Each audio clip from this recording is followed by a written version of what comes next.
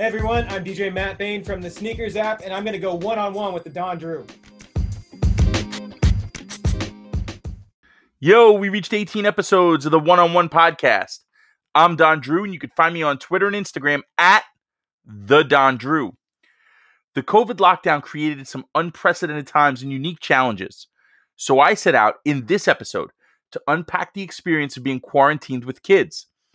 I grabbed DJ Matt Bain from the Sneakers app. No, not the one dishing L's every release, but the one that focuses on networking and connecting people that share a common passion and kicks. The funny thing is, I had no idea this app existed when I booked Matt.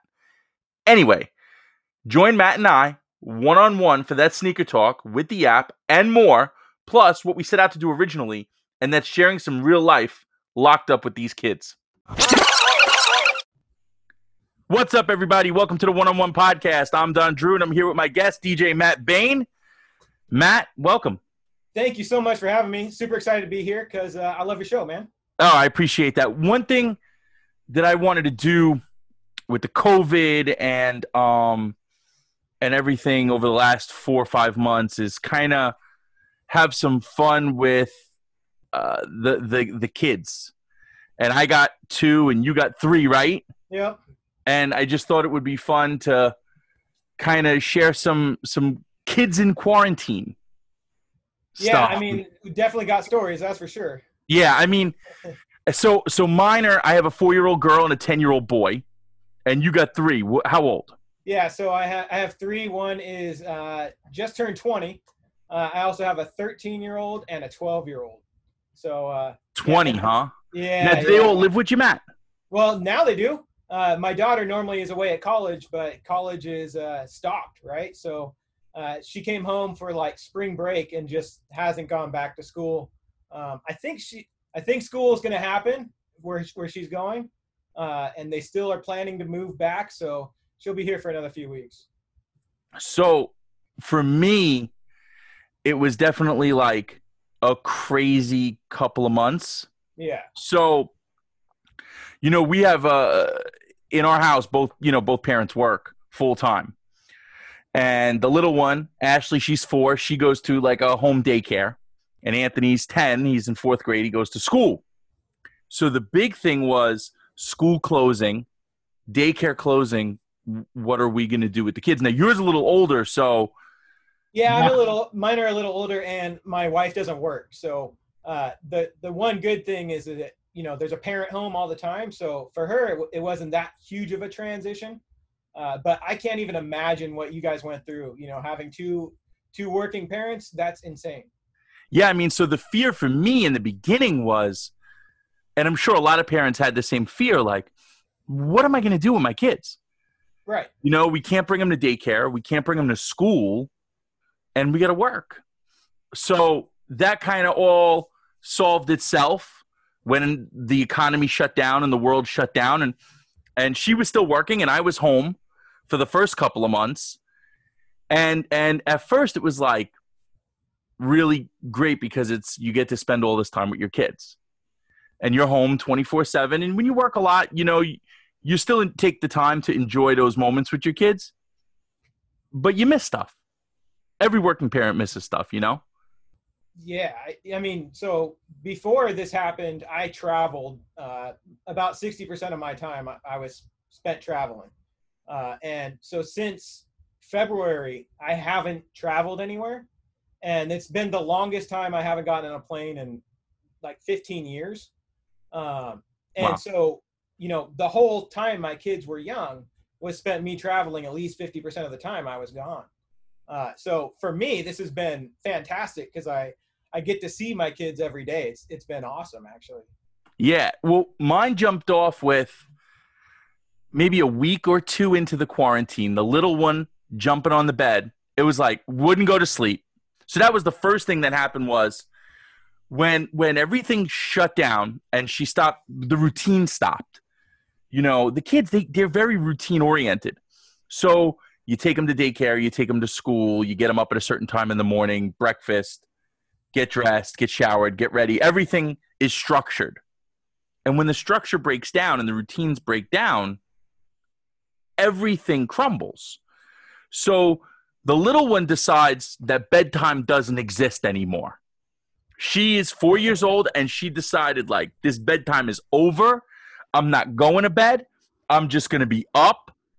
And that was like a little bit of a rude awakening because she was so good at going to bed. It would be like 8:30, 9 o'clock every night. All right, Ash, let's go to bed, and boom. But now, once the quarantine, a week or two into it, she just rejected that. So now it's like 11:30, she's jumping on the bed. But does she wake up at the same time? Or does she sometimes, inconsistent. Sometimes she's up at 7 o'clock. Sometimes she sleeps till 9, 9:30. But see, my issue is my boys, they cannot get up to go to school. I mean, every day to go to school. That's the teenage years where they're going to sleep. My 10-year-old's starting to get there. Now they're like up at 7 every morning just ready to go. And I'm like, where are you the rest of the school year?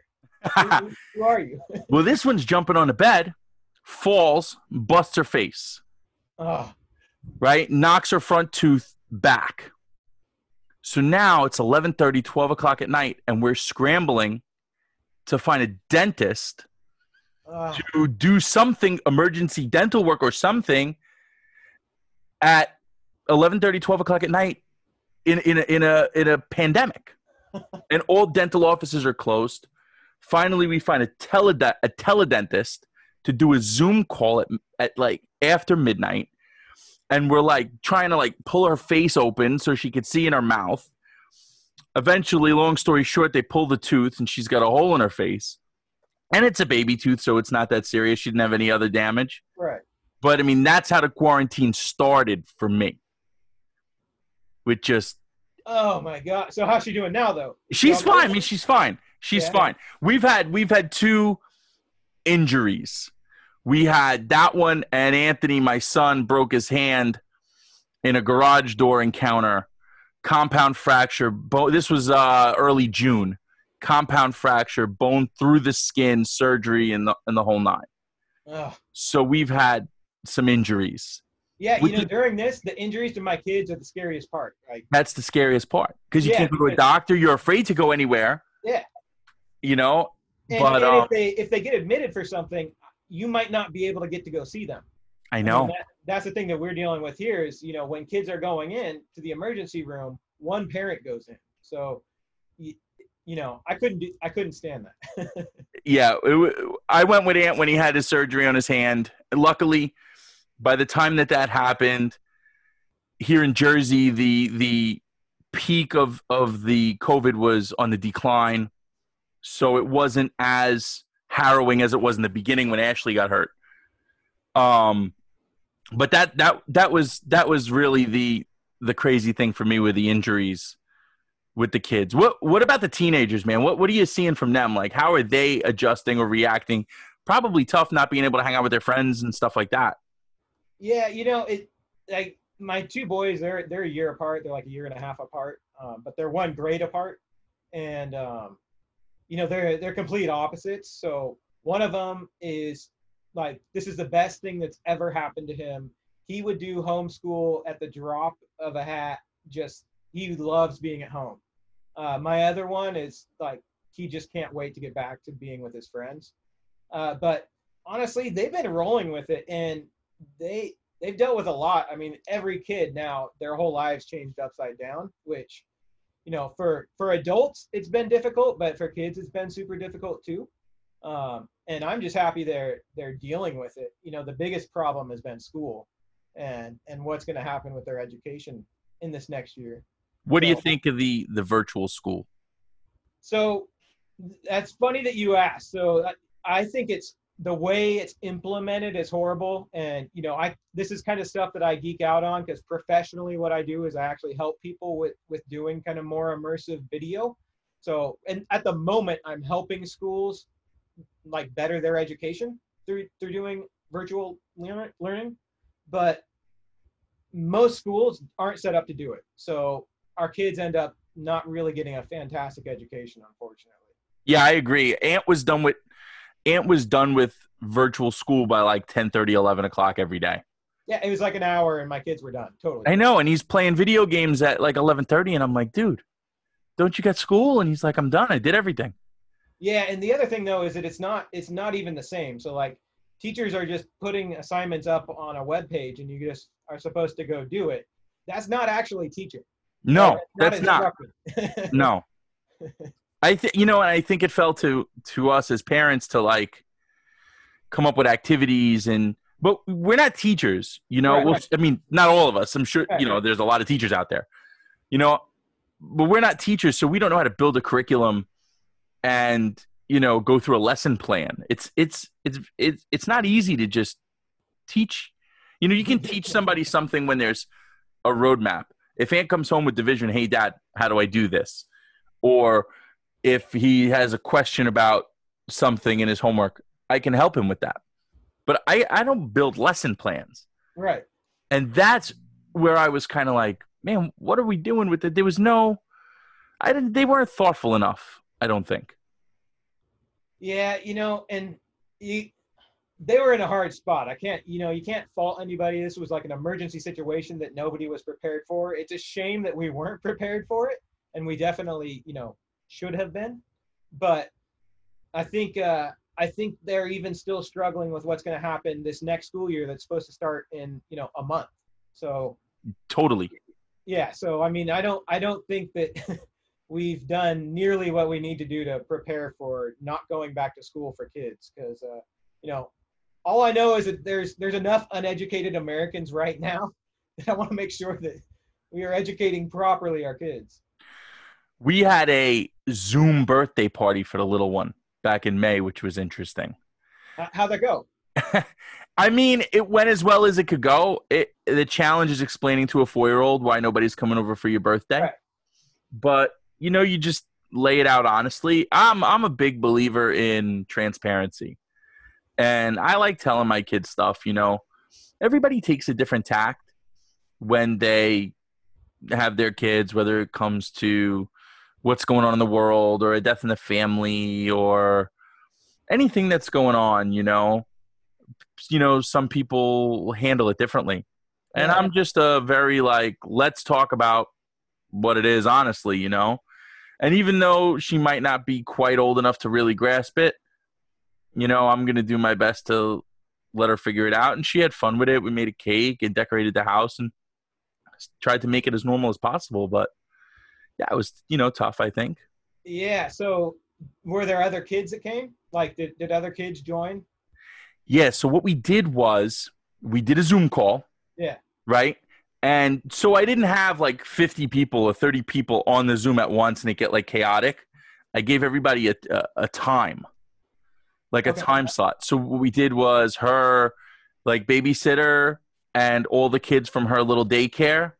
They had a half hour, 45-minute block. And then, the cousins on one end and, everybody who we tried to group everybody together. And then at the end, we had everybody dial back in together. So everybody was on to sing happy birthday, blow out candles and all that. Oh, that's cool. Again, we tried to do the best we can. And I think one of the things that I found from this is just finding a way, finding a way to do things differently was a challenge and kind of interesting for us, as parents. But with birthday parties though, as long as there's presents, kid's going to be happy no matter what. Yeah. Some people did drive-bys. I saw them in the neighborhood. Some of Anthony's friends had them where everybody would pile into different cars and they honked the horn, popping out a sunroof, signs. And, I thought the creativity was interesting as well. But it did get to a point where it was 24/7 kids, when you're home. It was a little, especially for me with young ones. I don't know how much did teenagers, maybe it was different. What was that like? It was just, honestly, it was good time with my family.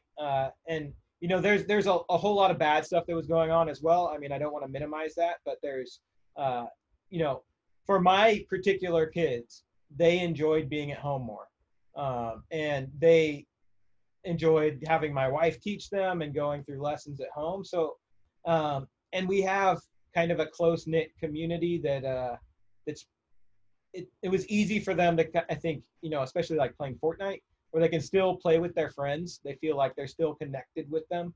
I think the transition's been pretty easy. The biggest thing, I guess, that they notice that they tell me all the time is, why don't we go out to eat as much anymore? So why don't we go out to eat at all? Yeah. Yeah. So what about the older one? What about the daughter, 20 years old? I mean, is there like, I don't want to get all into her personal stuff, but is there like a boyfriend that was out of pocket? And yeah, so the crazy thing is we live right outside of Chicago, and that's it's an hour and a half to the Wisconsin border. My daughter goes to school in Wisconsin, and so her boyfriend lives there. Well, now they just announced that they're going to quarantine anybody coming in from Wisconsin. And if you know the Chicago area, Chicago and Wisconsin are like super linked. I mean, people go back and forth every day. Very close. Yeah. I was actually in Chicago the last week of March before everything got shut down. I was working out there. And it's funny you say that, because I was in Northwest Chicago. So I was up by that Wisconsin border. Oh, yeah. Yeah. And about an hour and a half from O'Hare.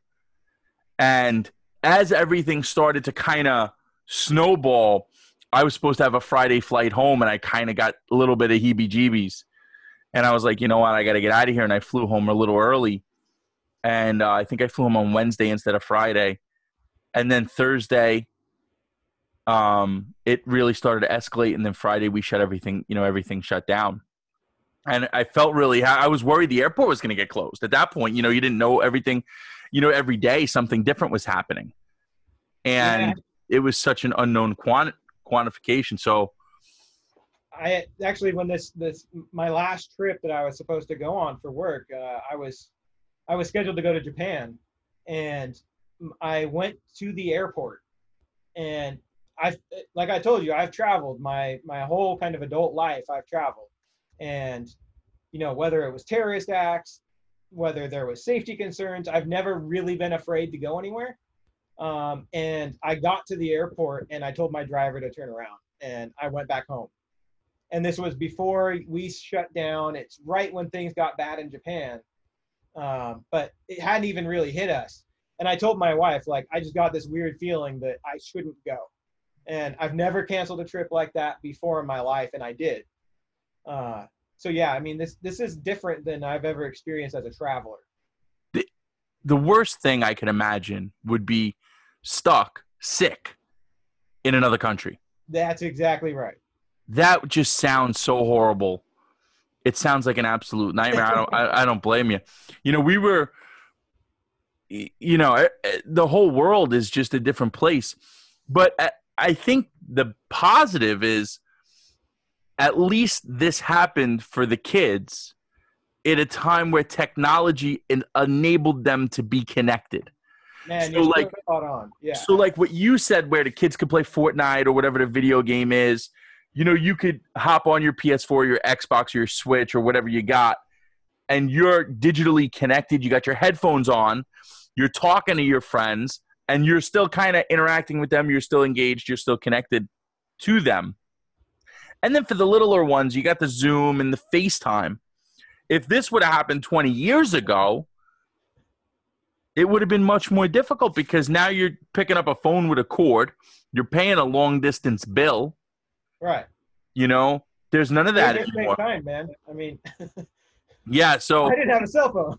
No, I mean, no. In the late 90s, early 2000s, there was none of that. So I think from that standpoint, it happened at a time where we could still be connected to people. Yeah. And I think, honestly, from being a technology guy, this is actually going to be really good for innovation, because it's forcing people to do new things. It's forcing people to interact in different ways. So I think there's going to be some good byproducts of having this kind of issue to deal with. But yeah, so I mean, the communication aspect, I think, is one of the coolest ones out of it. One of the things that I've noticed is, in the beginning of all this, it was really stressed, like the people that were high risk. So if you have some sort of affliction, or you're a diabetic, or you're immune deficient, or you're elderly, right? They really stressed that and made it seem like the implications to young folks were minimal. So having older kids, did you get that where you kind of had to rein them in because maybe they were a little loose? Like you see the stuff with the Lake of the Ozarks with the partying and in Right. spring break in Florida, right? And you see all these different things going on where seemingly young people are maybe a little careless and a little like throwing caution to the wind. Yeah, With you definitely. having a 20-year-old and a couple of teenagers, did you have to rein them in, or did your kids do a good job of pretty much taking it seriously and understanding from jump? Yeah, I mean, my kids definitely. I'm lucky they took it seriously. I don't ever have to kind of worry about any of them. But when I look around and I look at their friends and kind of everybody else in our community that are their age, I mean, especially my daughter who's 20, I can tell that the people that are in her age, in her class, around in the area, they really don't take it seriously. I mean, it's not of concern, and that concerns me. We also are dealing with my mother-in-law who's in a nursing home who we haven't been able to physically see since this all started. And So that's scary because nursing homes were like petri dishes for the virus. They were spreading like wildfire. So it's good that she was able well, to I mean, kind of in her facility alone, there was over 60 cases. So it's like it got amazing that bad. she didn't get it. Yeah, it's pretty incredible that she didn't. Lucky. Yeah, but I mean, still, that even if you aren't personally at risk, I mean, I don't feel personally at risk. I don't feel that risk myself, but I know that all of my loved ones have some form of risk. And when something happens, like my mother-in-law being in a nursing home, I can't actually go see them. So I mean, it disrupts your life in one way or another. So luckily, everyone in my house is taking it seriously, but I could tell in the community. I mean, my town actually sued our governor for not allowing our baseball season for Little League Baseball, which is incredible. Uh, Oh my it, God. yeah, so they sued, and now and for the last few months, our town has basically been saying it's not bad. We shouldn't have restrictions. Just yesterday, they kind of took all of that away and are like, wait a second, it's going back up. We're going to take it seriously now. Where if they had done that in the first place, we might not be here. But here we are. Everybody that didn't take it seriously is all of a sudden starting to feel the effects of this can have a big effect on everyone. So the one thing that I noticed was it was particularly tough on the grandparents. Yeah. Keeping grandparents away from kids, man, that's not easy. And I think I got to one point, maybe, I don't know, a month or two into the quarantine. Now, like, my mom and dad have come over. We've kind of opened it up a little bit. Just people we know that are taking it seriously. We've interacted, but there hasn't been a whole lot of, not with like the external folks, just kind of our immediate family. But my dad, I thought he was going to jump off a bridge at one point. I want to see my grandkids screaming and yelling.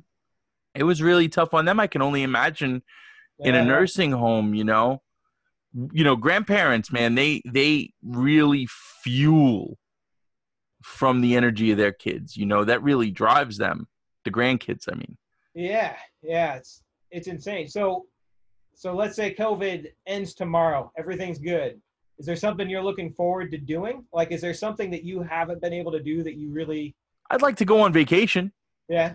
Yeah, I mean, we were going to take my mom to Italy earlier in the year. We were going to go in April. And, in the middle of January, Italy hit before we hit. And so we just scrapped it. We were like, we're not going. Yeah, I mean, we haven't gone on vacation. We haven't done anything. Yeah. We've been locked in the house. I mean, shoot, I haven't even gone back to work. So, which I'm not mad at. But, I mean, that would probably be it. I'd want to get back on a plane and go somewhere and travel. So do you think your work's going to change though? I mean, do you think going forward things? I don't know. I'm going back next Thursday. I'll let you know. I don't know. I'm in the sneaker industry. We'll talk a little bit about that because I know you got the sneakers app, and I wanted to learn about that. But I'm in the sneaker industry and a lot of my business is face to face. We're doing more direct to consumer, and the brands are doing more direct to consumer. So there's some of that. I mean, we're going to have to evolve to some curbside and stuff where we wouldn't really have that infrastructure. But, one thing, since we're talking shop a little bit, the one thing I've noticed is companies, retailers, or customer-facing businesses have used the COVID as an excuse to cut back staff and provide shitty service. I've noticed that. So it's like now if you call Comcast or Cablevision or Verizon or you have a problem with your couch and you call the furniture store, you're on hold for an hour. They cut back all those call center people. Anybody who's customer facing, they cut back. And now it's like, okay, well, please allow, even the banks, please allow for a longer hold time. Right. Because of COVID. And I'm like, wait a minute. So the consumer is really losing because, they can't shop the way they used to, right? There's all kinds of restrictions. You're running around with a mask, which is uncomfortable, but you got to wear the mask, right? And now, in addition to that, all the basic courtesies and service protocols are gone. And the customers are treated like shit. And what's happening is the backlash from the customers now to the worker. So we're seeing, and I'm seeing it in all levels of retail, the customers have anxiety. They have angst. And they are being more aggressive and hostile to the workers. So now the workers, and it's like it's a snowball effect. The workers are working harder for the same pay because there's less of them, right? Yeah. And they're not able to, because they're spread thin, they're not able to provide the customer with the level of service that the customer needs and expects. And the customer is responding with hostility, right? So now the worker who's risking their life and their health to come to work and service the customer is now dealing with a hostile customer. It's a pretty fucked up situation. Yeah, it really is, man. It's interesting to see how companies have dealt with this, and I've definitely seen that kind of using it as an excuse to cut costs, especially human costs. And I hope that people remember that when we come out and choose to spend their money wisely. I know it's definitely. I'm interested to see how it's going to be. I really haven't gone anywhere, so I feel sheltered. I feel like a little disconnected, other than the few interactions and some of my own observations as a student of business and economics. Well, and plus, you're every area is different, right? So what you guys are going through in New Jersey is different than what they're going through in Florida. I mean, it's amazing how different some of these problems can be localized. What you're in Chicago? What's that like? It's strange. I'm sure it's like most other, large cities where you get outside the large city and you're in places that try and rebel against the large city. So, where I live, it's, trying to reject all the things that Chicago's trying to do in terms of closing things down and being pretty strict. But, I've seen that there's a lot of businesses that took it seriously early on, and they seem to be doing better. And the ones that didn't take it seriously are the ones that are struggling right now and are doing those kind of drastic cost-cutting measures because they didn't really adjust at the beginning. So now it's just, we got to get rid of people. I see the same thing with people.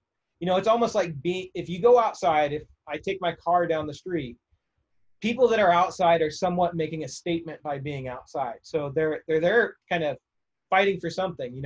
They had this perfect storm of protests going on, which our city had a ton of, and then COVID. So it's just been this crazy time. I mean, all these things clashed right at the same time. So it's just like a tinderbox, man. And Chicago is one of those cities that it can happen in at any time. One of the most fierce debates that I end up getting embroiled in on social media is the Chicago pizza debate. I am listen, I went many times to Chicago, especially recently in the last 8 months before the shutdown. I was there several times. I have given an open mind to Chicago pizza, and I am not a fan. Like, I think Pequod's is atrocious. So, all right. So I have to Talk to stop me. you there, and I have to give you a disclaimer. So I'm originally from California. I have lived in Chicago for the last 10 years. So I am a transplant to the city of Chicago. Fine. So that makes you objective, not loyal to Chicago. That's right. So there are a few things I am loyal to in Chicago. Italian beef sandwiches, I am all for. Hot dogs, I am all for. I cannot get with the pizza. So deep dish, no. There are plenty of really good spots to get thin crust, and Southside thin crust is a whole nother style of pizza than what most people know as Chicago deep dish. So you're saying that thin crust Southside Chicago pizza is much better than the deep dish. Oh, yeah, miles. Yes, I can't. I've ordered deep dish in the last 10 years, maybe twice, and it was both times because there were people from out of town that wanted to try. So most people that I know actually don't buy deep dish when they're here. Most Okay. most residents here that I know that eat pizza are all about thin crust. So Now it, I it, haven't had that Chicago the Italian beef. I've heard it's fantastic. yeah. But what I have had that is absolutely hitting is the Harold's chicken. Oh yeah. Harold's chicken. So for those listening that have not been to Chicago that don't know, it's a fried chicken. I do think they do wings, legs, thighs, deep fried, and they put the mild sauce on it, serve it over French fries and bread, and it's just I can't even really do it justice describing how good it is. Yeah, I mean those are the few things where I'm like, okay, yeah, this is what Chicago's about with food. I'm with you though on the deep dish. I would way rather have a New York slice. Although Okay. there is, I'll give you a little hint because not many people know St. Louis has their own style of pizza, and it is incredible as well. So you're a traveler, have been all over. What do you give me your top food city? Oh, so there's two. Uh, Oh, First one, New York. Uh, okay. has so much, and then the second one, San Francisco, and that's probably where I'm most familiar with. But yeah, I those are would say the same thing. I would say New York and San Francisco are 1 and 1A also. yeah, All yeah. I right. mean, there, but New York, I love New York. There's so much good food there. It's definitely there's the one thing nice about New York is you can literally get anything you want at any time, 24/7.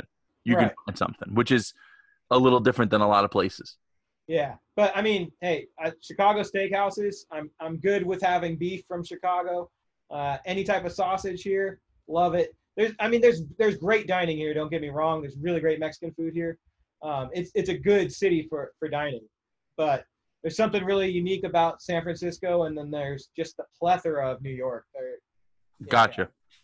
So, talk to me a little bit about the sneakers app. I'm not familiar with. yeah. So, when you say the sneakers app, you're not talking about the Nike sneakers SNKRS. You have No, your own sneakers app spelled SNEAKERS. yeah, which just so you know came out a few years before the Nike sneakers app. So, I'm not familiar. Excuse me for that. I'm not. I had you on for the kids, but I'm interested in the sneakers app. I'm not familiar with it. Give me a little. Yeah, yeah. So I help out with the sneakers app with a few things. One of them's content creation. The other one's marketing for them. The app's been around since 2013. What the main premise behind it is a social community. So it is a user generated content. So it's I'm sure you're familiar with the old Nike Talk days where it was Yeah. kind of a message board style of conversations, relationships, people getting to know each other, people dealing with each other on a daily basis. That's it's a social network for people that are into sneakers. So that's So how many users does it have? millions, and there's millions of downloads.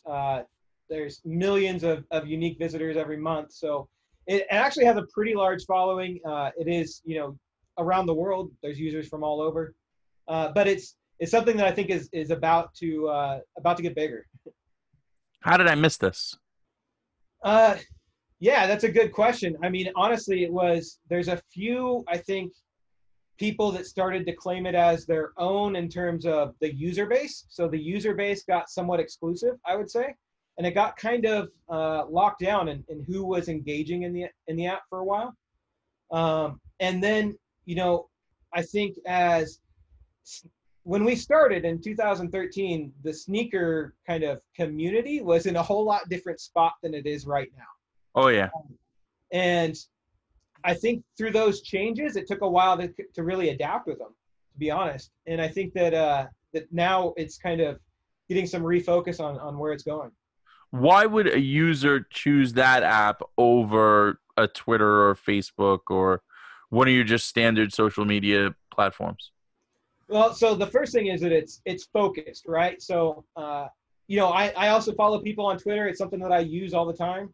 That's how I connected with you in the first place, is through Twitter. So sure, there are Twitter in how I use it, and people can use it in all different ways, is not as personal as the Sneakers app. So the Sneakers app, I think, really takes it a step further into kind of almost professional relationship building. I don't know if you've seen, where you use LinkedIn for kind of your professional contacts. Yeah, of course. That's what Sneakers app kind of is for sneaker related things. Where in Twitter, you're going to get, political, you're going to talk about a whole range of subjects that honestly can be divisive a lot of times. In the Sneakers app, it is solely focused on, talking about releases, showing people pictures. It's more kind of a celebration of the sneaker community and what people like about sneakers. And we kind of put a stop to anything other than that. So it's a more focused experience. So when you say put a stop to it, so there's rules to the wall. I mean, one thing so there's many features in the app. One of the most popular ones is the chat wall. In the chat wall, you cannot sell things. So it's not a selling marketplace. It's not a place to do trades. It's a place to really kind of share knowledge and opinions and, kind of the love of sneakers. So we have rules like, you can't be like racist against people. You can't use profanity against people. You can't, use slurs.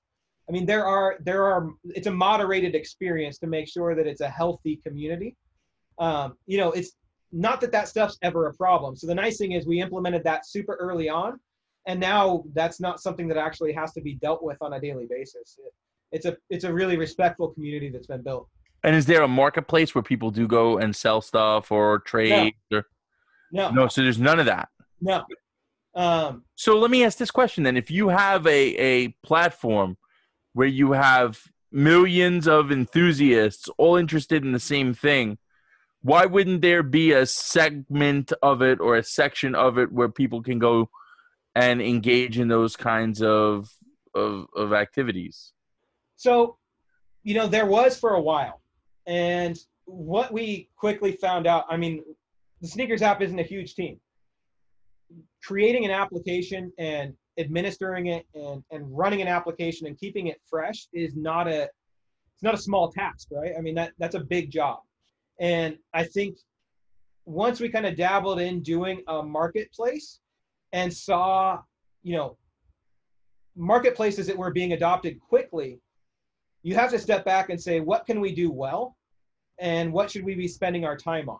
Should we be trying to be the next marketplace, or should we be kind of following our niche and doing something that's somewhat unique? And I think that's kind of what we chose to do. When you have players like StockX and like GOAT that really have that kind of retail, that e-commerce experience nailed really well, what would our value add be there? And so that's kind of the things that we look at is where are we unique, and let's double down on what we're unique on. So what is the goal of the app? Where does it want to go? So, the founder has that vision of where he wants to go, and it might be different than mine, where where I want to assist the sneakers app to go, and where I think it is going, is just having a much more engaged user base that, we've seen the sneaker community, and, I say a community, a lot of people don't like to say it's a community.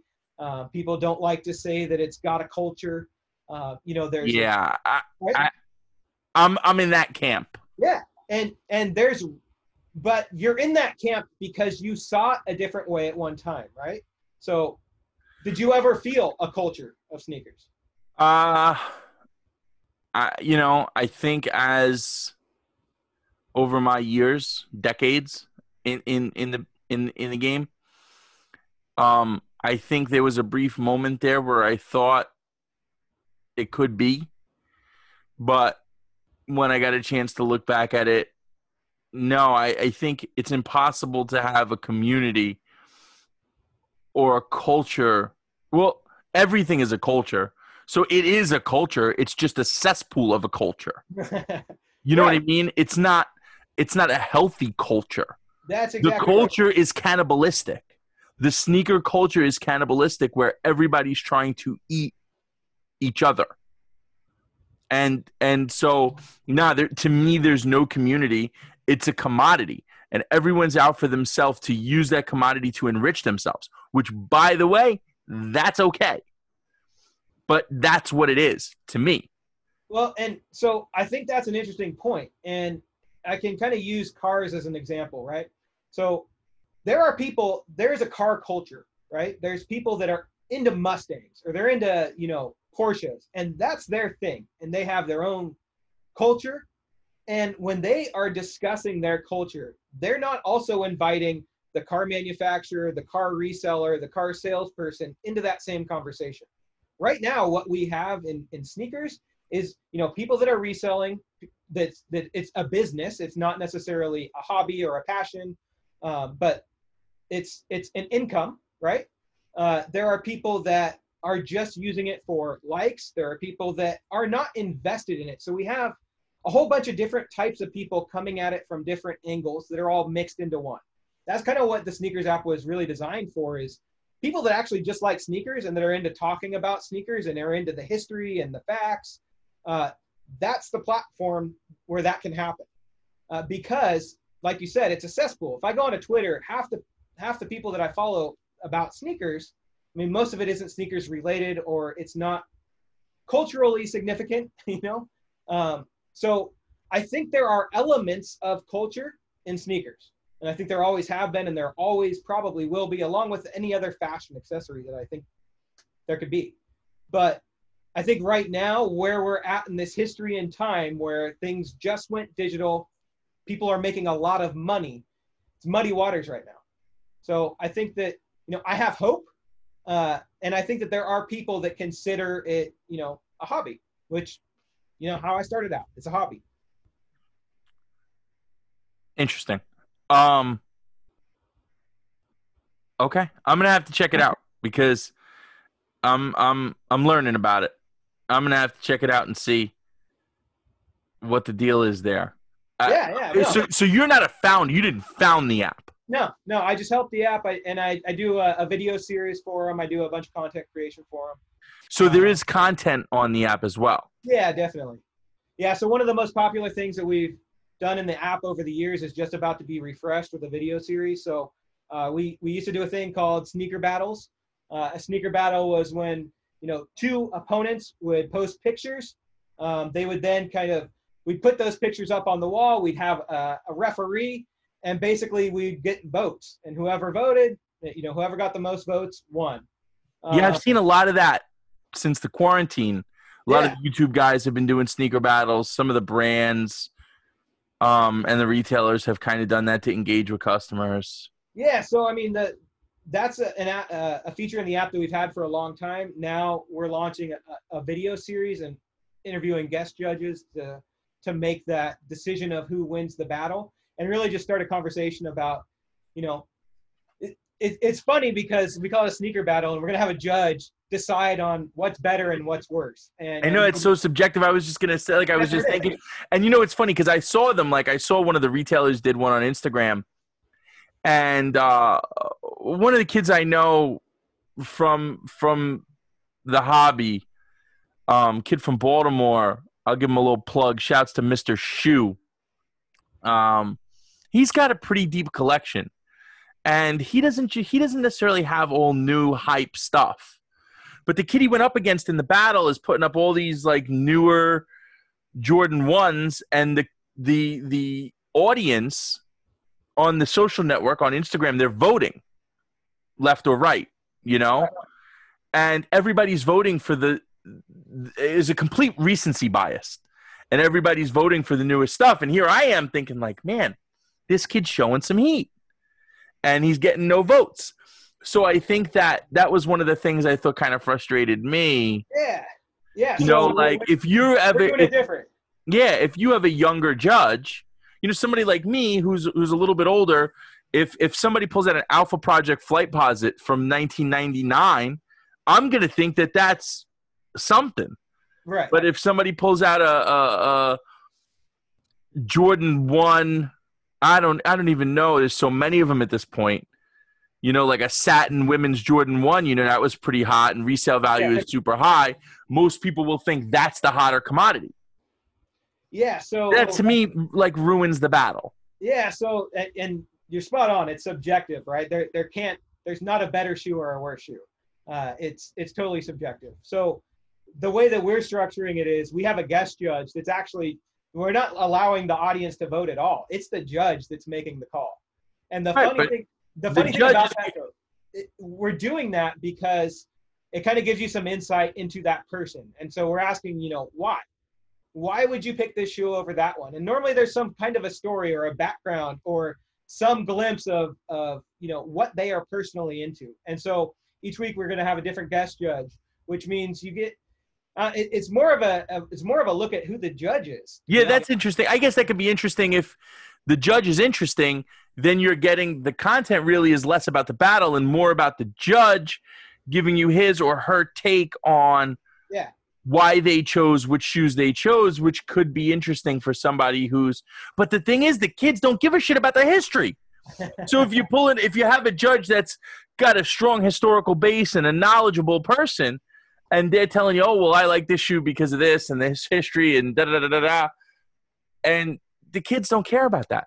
Yeah, so that's the thing, is that's kind of that community that we fostered in the sneakers app, where it's a bunch of people that are that person, that have that historical knowledge.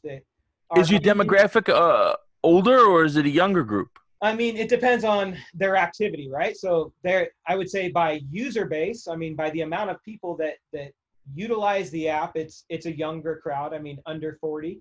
But if you look at who's the most active in the app, it's normally, you know, mid to late 20s to late 30s. Is who are the ones. I would think it would slant even younger than that, like 14 to 24. No, I mean, so, and we have statistics on, you know, which part of the application are they utilizing most. So there's things like a release calendar, there's a news section, there's a video section. So, I mean, there's a whole bunch in the app, and not everybody uses all of it. Some people just use a part. There are some people that just use the chat wall, and it's just that for them. So, you know, the demographics are different by what they're doing in it. You know, release calendar, that's something that I know the younger generation cares a lot more about. And so it's strange, but it's an interesting type of audience that we have. And your role is just a developer, back-end guy, marketing guy, like promotional. Yeah. So you're, you know, a face of it, kind of. Yeah, pretty much. So the founder prefers to remain anonymous in terms of, you know, he doesn't want to be out in public. He doesn't want his face out there. So, you know, that's kind of the role that I take for it. Interesting. Well, that's cool. Yeah. I'm going to check it out. I'm definitely going to check it out. Matt, I appreciate. Maybe I'll get you to judge one of these times. Yeah, maybe. We'll see. I'll see what shoes you are into. I mean, I guess I would do it. I don't know. We'll talk about it. Yeah, cool. We'll talk about it. I appreciate you hopping on. I thought it was pretty interesting. Hope the kids are good. I hope the family's good. Everybody stays healthy. We still got a couple more months of this. So Yeah, man. Well, I appreciate you having me. I hope you guys are good. I hope your kids stay healthy. yeah, no more injuries, right? Yeah, yeah. We'll have some fun with it and hang on here and see what it is. I'll check out the sneakers app. That was an interesting thing there, and we'll go. I gotta try the Italian beef because you're not the only person who said that about Chicago. I'm gonna give Chicago some love there. I'll I give you a sure as list shit next time hate you're that here, deep man. dish pizza. I will give you a list of where to go. Matt, I appreciate a couple minutes of your time. You're generous with it, and we'll do it again. All right, sounds good, man. I Thanks, appreciate bro. it. Have a good one. Yeah. I'd like to thank Matt Bain for running it down with me on this episode. And as always, I'd like to thank everyone who listens for the continued support. It's greatly appreciated. If you're new here, welcome aboard. Go check out some past episodes. I've had some really amazing and interesting people that were nice enough to share their time with me one-on-one. Also, I love everyone's feedback on the social networks, the app mentions, DMs, stuff like that. You can hit me on Twitter and Instagram at the Don Drew, or shoot me an email, thedondrew@me.com. Thanks again, everyone. I really appreciate it. And please, if you have a second, rate, review, and subscribe.